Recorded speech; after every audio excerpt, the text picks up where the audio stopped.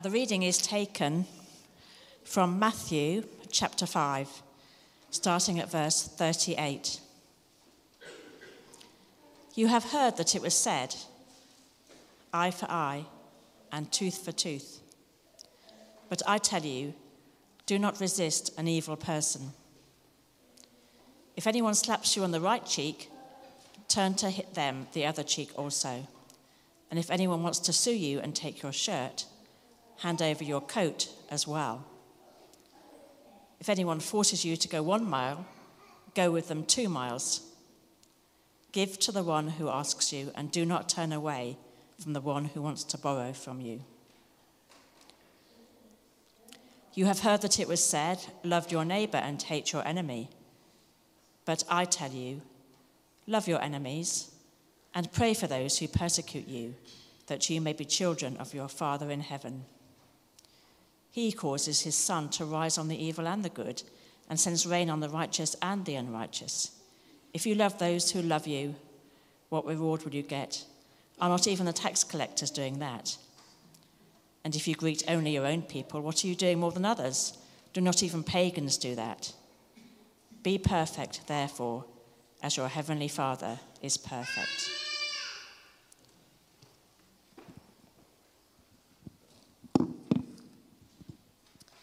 As we come to God's word together, let's pray.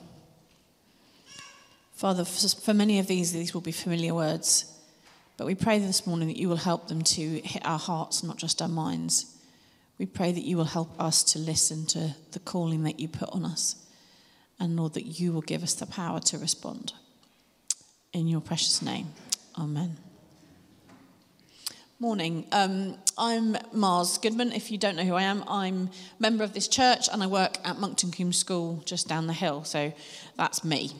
I'm really excited about this passage, bizarrely, because some of it is quite hard-hitting, but when I first read it through, I was like, this is amazing. So Tim said a couple of weeks ago, as we were starting our series on the Sermon on the Mount, maybe not starting, but anyway, that it's not that hard to understand what Jesus is saying. It's just really difficult to work out how we do it.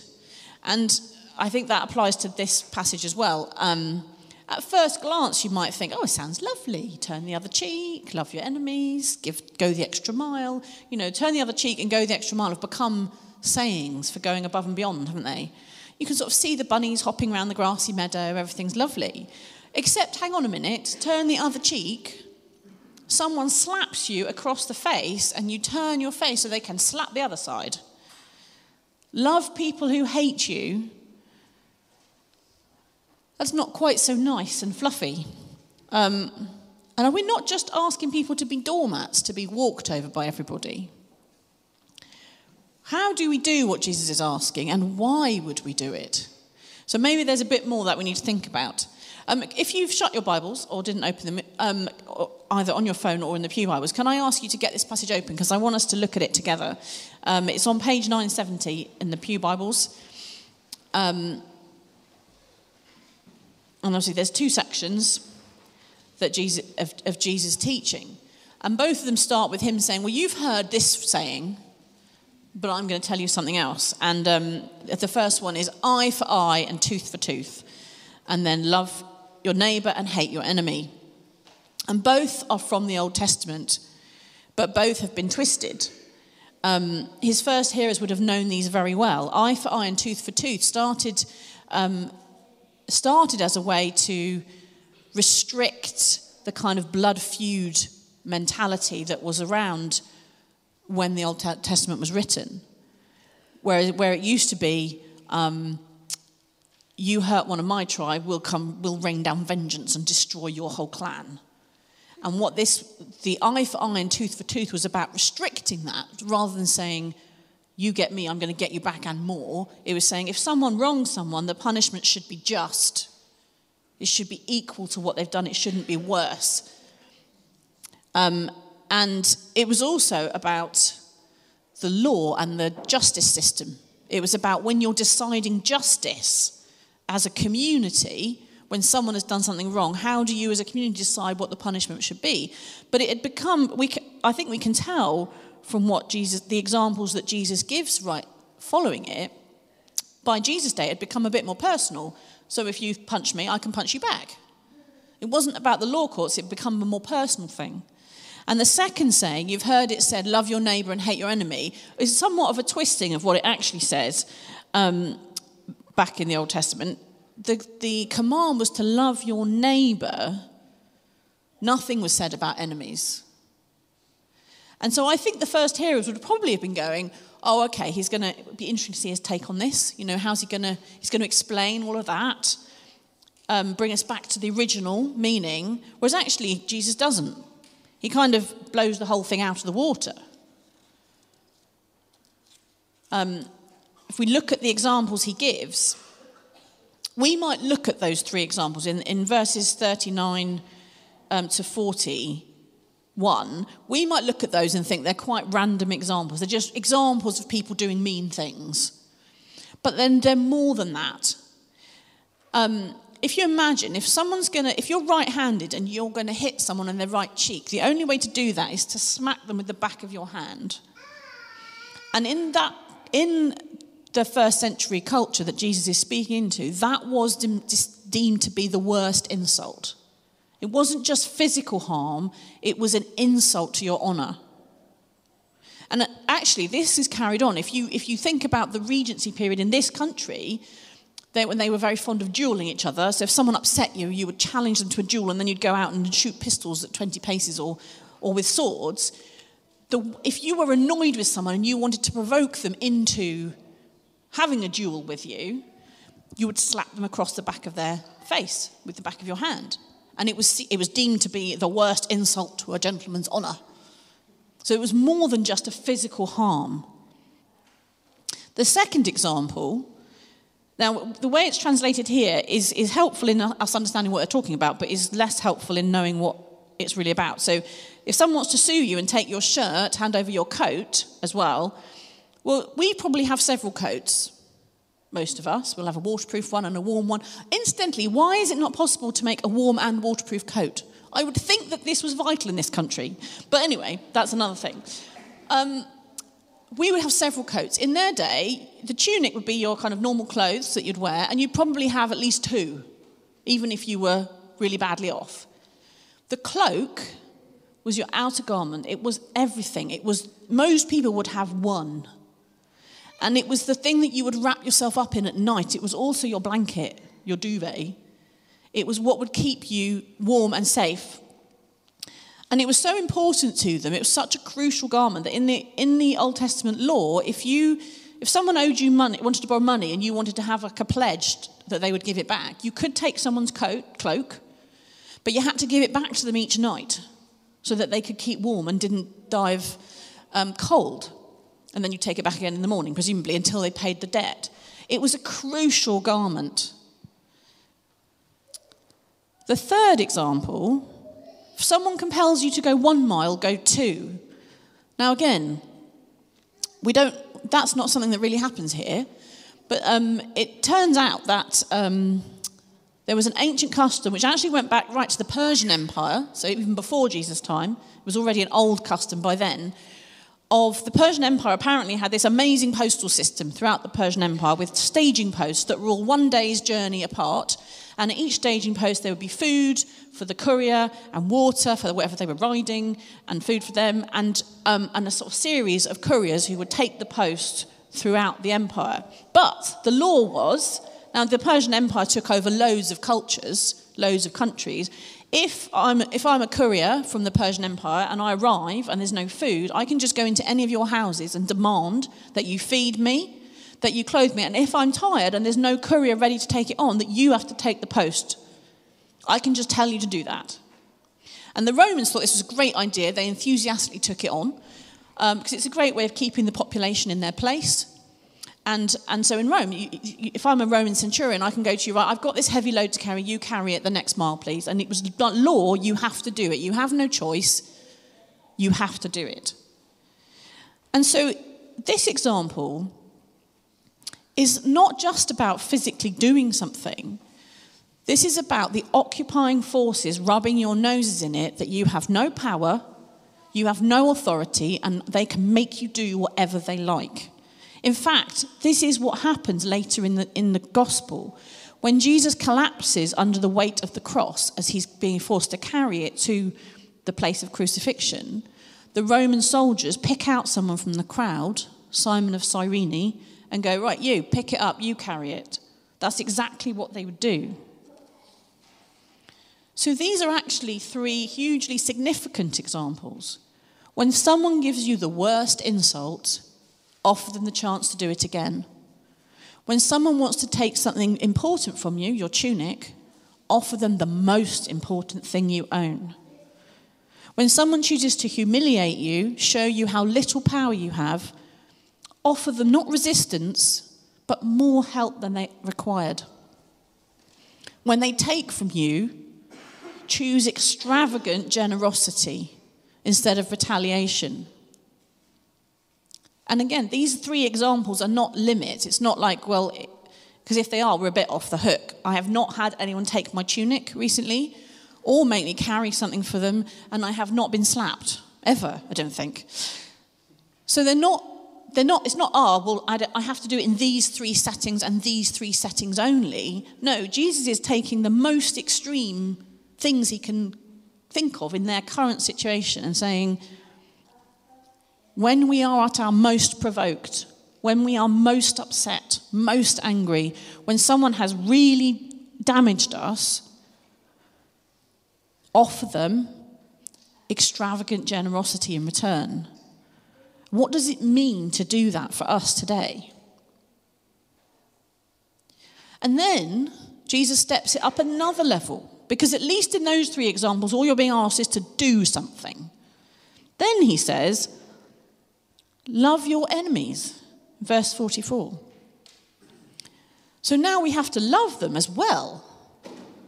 Now, you may have heard, if you've been in church a while, you'll probably have heard that the Greek has several different words to mean love.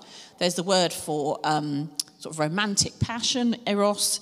There's warm affection, which is philios. And the word here is agape. And one of the commentaries I read defined it like this, and I like this. Unconquerable benevolence, invincible goodwill. So we're not being asked to have warm fuzzies about people who are being cruel to us or unkind or hurtful. But we are being asked to have invincible goodwill towards them. Now, I find this, challenging but also helpful, especially when we think, well, should I be standing up for my rights or someone else's? Our culture changes a lot over time. And when I was a child, if you went out to a restaurant for a meal and the service was bad or the food wasn't good, anyone my age or older would know, what would you do? Nothing. You'd eat the food, you'd go, thank you very much, you'd pay the bill, you'd pay the tip, and then you'd go home and you'd quietly seethe about how bad it was. And I remember once when I was quite young, I was about 13, 14, having a haircut, and it was a terrible haircut. They didn't do what I'd asked. It came out looking awful. I was at that age where that really mattered a lot. And again, I went, thank you very much, this is very nice. And then I went home and cried. And I think what happened in our culture at that time is we watered down this. We watered down what it meant to go the extra mile into not complaining and being quietly cross, which is not what Jesus is saying here. And actually, rightly, I think our culture has turned away from that because it wasn't great. But of course, the pendulum swings and then it keeps swinging. And I think currently we've probably swung so far in the opposite direction that we vilify anyone who disagrees with us or has a different viewpoint. You only have to read the news to see this person's not allowed to speak, this person can't do this because they believe something different to what is considered acceptable. So if it's not quiet resentment, which I don't think it is, what is it? To turn the other cheek, to love our enemies. What does that mean? If you are trying to challenge racism and you meet someone who is racist, as a Christian, what do we say? Or if we are trying to share the good news about Jesus and we come across people who are shouting very loudly against it, how do we respond? Or even in church, when our view of some vital issue, like the colour of the new chairs, is viciously ignored, what do we do with that? And you might think that's a silly example, but people get very angry about small things. We all do. So what is Jesus telling us to do in that moment? To love our enemies, to choose to have invincible goodwill towards them, not towards their views, but we should take a radically generous approach to them. We would still want the racist to see that every human being is equally valuable to God. We would still want the ardent atheist to come to know the overwhelming love of God, but we can't hold anger and hate towards them for having those views. The opposite. We should want good for them, because that's what God does. Verse 45, it says, God causes the sun to rise for everybody and the rain to fall on everybody. Now, in this country, we might not always see that as a blessing, the rain bit, but it is, because without rain, no food grows. That's what Jesus is calling us to do. That's what he's calling the people listening to him there to do,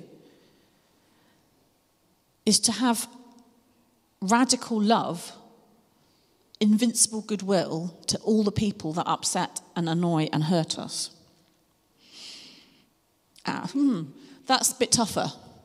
I don't see any bunnies hopping across meadows anymore. And maybe you're sitting there thinking, okay, that sounds amazing, but I don't think I have it in me. There are 3 things we need to be focusing on. The first is Jesus' next piece of advice, what he says to do after love your enemies. In verse 44, love your enemies and pray for those who persecute you. If we are angry with someone or hurt by someone, that's the first thing we should start doing, is just pray for them. Really practical. The second thing, Jesus makes this comment. If we react like most people in anger and hate, how are we any different from everyone else? Jesus says even the tax collectors do that. Now, apologies if you work for HMRC.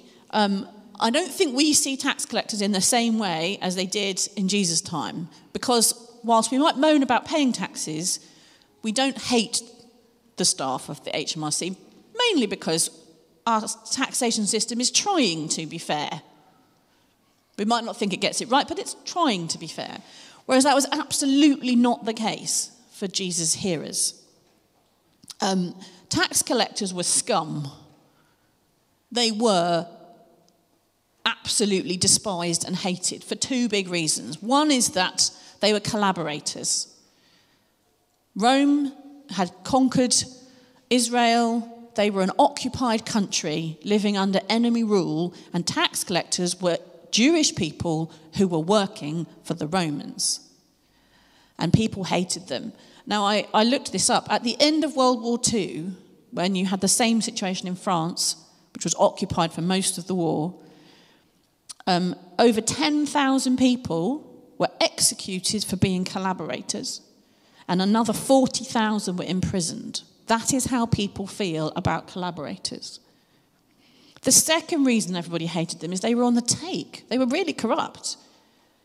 So the Romans would say to the Jewish tax collector, this is what you've got to pay us. This is what you should be collecting.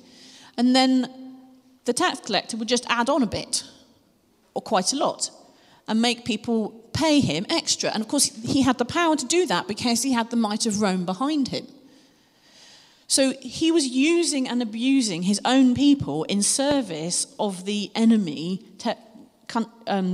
power that had taken them over. So people hated them. And I was trying to think, okay, what is an equivalent today? I've come up with 2 examples. I'm not sure they're perfect, but these are the 2 that came to mind. The first is the kind of politicians who were partying while the rest of us were in lockdown. And the second, which might feel a bit more removed for some of us, would be the kind of drug lords. Because it appears that quite a big part of their culture is looking after their own. They will look after their families and give them the best life possible. In fact, possibly one factor in being able to destroy the lives of millions of others is thinking that only me and my family matter. my tribe, my clan. I'll do anything I can to make as much as I can for them. Don't care about anyone else. And one of Boris Johnson's, in my opinions, weaker defences of what happened during the lockdown parties was that it was important to thank people who were working hard. Well, yes, but so was everybody else, and they weren't allowed to have parties. But he was looking after his own. And so Jesus' challenge here is, if we just do what everyone else does, if we are only good to people who are good to us, if we don't love our enemies, we are just like partying politicians or drug kingpins. That's what he's saying to us. That is what you're like. Ouch. So we need to take it seriously and realise that not loving our enemies puts us in that category. That's the second thing. In 2006, a man called Charles Roberts broke into a school in the Amish community in Pennsylvania. If you don't know about them, the Amish community is a Christian community who live an incredibly simple life. They make their own clothes, they don't take photographs, they have virtually no modern technology. They're very close-knit, very small and contained community. He broke in, he was quite a young man in his 20s. He shot 10 girls, 5 of them died, and he then shot himself. Hours after learning about what had happened to their community, what he'd done, a contingent of the Amish community came to visit his parents and also his wife. They went to tell them that they forgave him, that they weren't angry with his wife or his parents, that they were concerned about them, they wanted to support them. They did that the same day their children died at his hands. The same day. Now, I can almost get my head around somebody wrestling for months and years with their anger and their bitterness and eventually reaching a place of forgiveness. I can almost imagine that. But I can't imagine how on the same day that you lose your children, you can go and offer support and love to the family of the man who did it. And it didn't stop there. Half of the people who went to his funeral were the Amish. And on the day of the funeral, his wife and his family were trying to get to the church where they were having the funeral. And the press were hounding them. Now, as I said, the Amish don't like having their photograph taken. But they stepped in and surrounded her. They put their backs to the cameras because they don't want their photos taken. But they made a blockade so that the tabloid press couldn't get photographs of the grieving widow and shocked and horrified children. They protected them. And his wife later said, "It was amazing. It was one of those moments during that week where my breath was taken away, but not because of the evil, because of the love." How did they do that? Well, interestingly, 3 sociologists went and spent time with them later to try and find out how they did that. And what they observed is that this is a community who meditate on, sing about, focus on a daily basis, dwell on the central act of Christianity, Jesus dying on the cross to save us. They have absorbed it into their inmost being. Even most of us who go to church don't always make this our central meditation and focus in life. And the sociologist's conclusion was that because that had become so much who they were, that was their reaction, was to love their enemies. It wasn't a wrestling thing, it was just an instinctive response because they had become like their father. And so I think the third thing, if we are ever going to be able to do this, to love our enemies, pray for those who are against us, is that we need to dwell on Jesus. We need to dwell on him because he did this. When the Pharisees attacked him verbally, he didn't shout back. He just told humorous stories and parables that got the truth in at the side door. When they accused him in court with lies, when they just made up lies in court to try and get him killed, he didn't defend himself and try and get away with it. And when they hung him on the cross, he literally prayed for their forgiveness. And I find it bizarre but amazing, the cosmic exchange that happens at the cross. His love, his forgiveness, his power becomes available to us.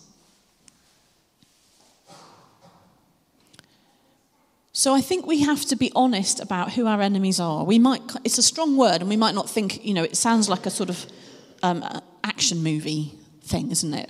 And we might think, well, I'm living in comfortable Combe Down. I don't have enemies. But we do have people that hurt us or that threaten us. For some of us, it might be non-Christians who live a way that we don't agree with, that makes us really cross. For some of us, it might be other people in the church. It might be people in our own family who make us angry for whatever reason, valid or not. But we have to start by being honest about who those people are. And realizing that when Jesus says love your enemies, that is who he's talking about. We need to pray for them. We need to realize that this isn't an optional extra part of Jesus' teaching. That if we're to follow him, this is what he's calling us to. And then we need to kneel at the cross and dwell on him and absorb the truth that we were God's enemies. That's who we were. We were God's enemies, and his response to us was to turn the other cheek, was to go the extra mile, to give up not just his cloak, but everything. His place in heaven, his glory, his very life, to change us from being his enemies, not even just to being his friends, but if you look in verses 45 and 48, being his children. So when we were God's enemies, his response was to do exactly what Jesus is saying here. It's why we spend time bringing our sins to God and confessing them and asking for his forgiveness. It's to remind us who we were, who we are, and what we receive instead of what we should receive. It's why we have communion, as we're going to in a few minutes, is to stop and dwell on Jesus and see ourselves as we really are, enemies forgiven, restored, and turned into beloved children. And then we need to ask him to give us the same grace for our enemies, whoever they are. His grace to love them, to pray for them, to have invincible goodwill towards them. Because of Jesus and in his power. Amen.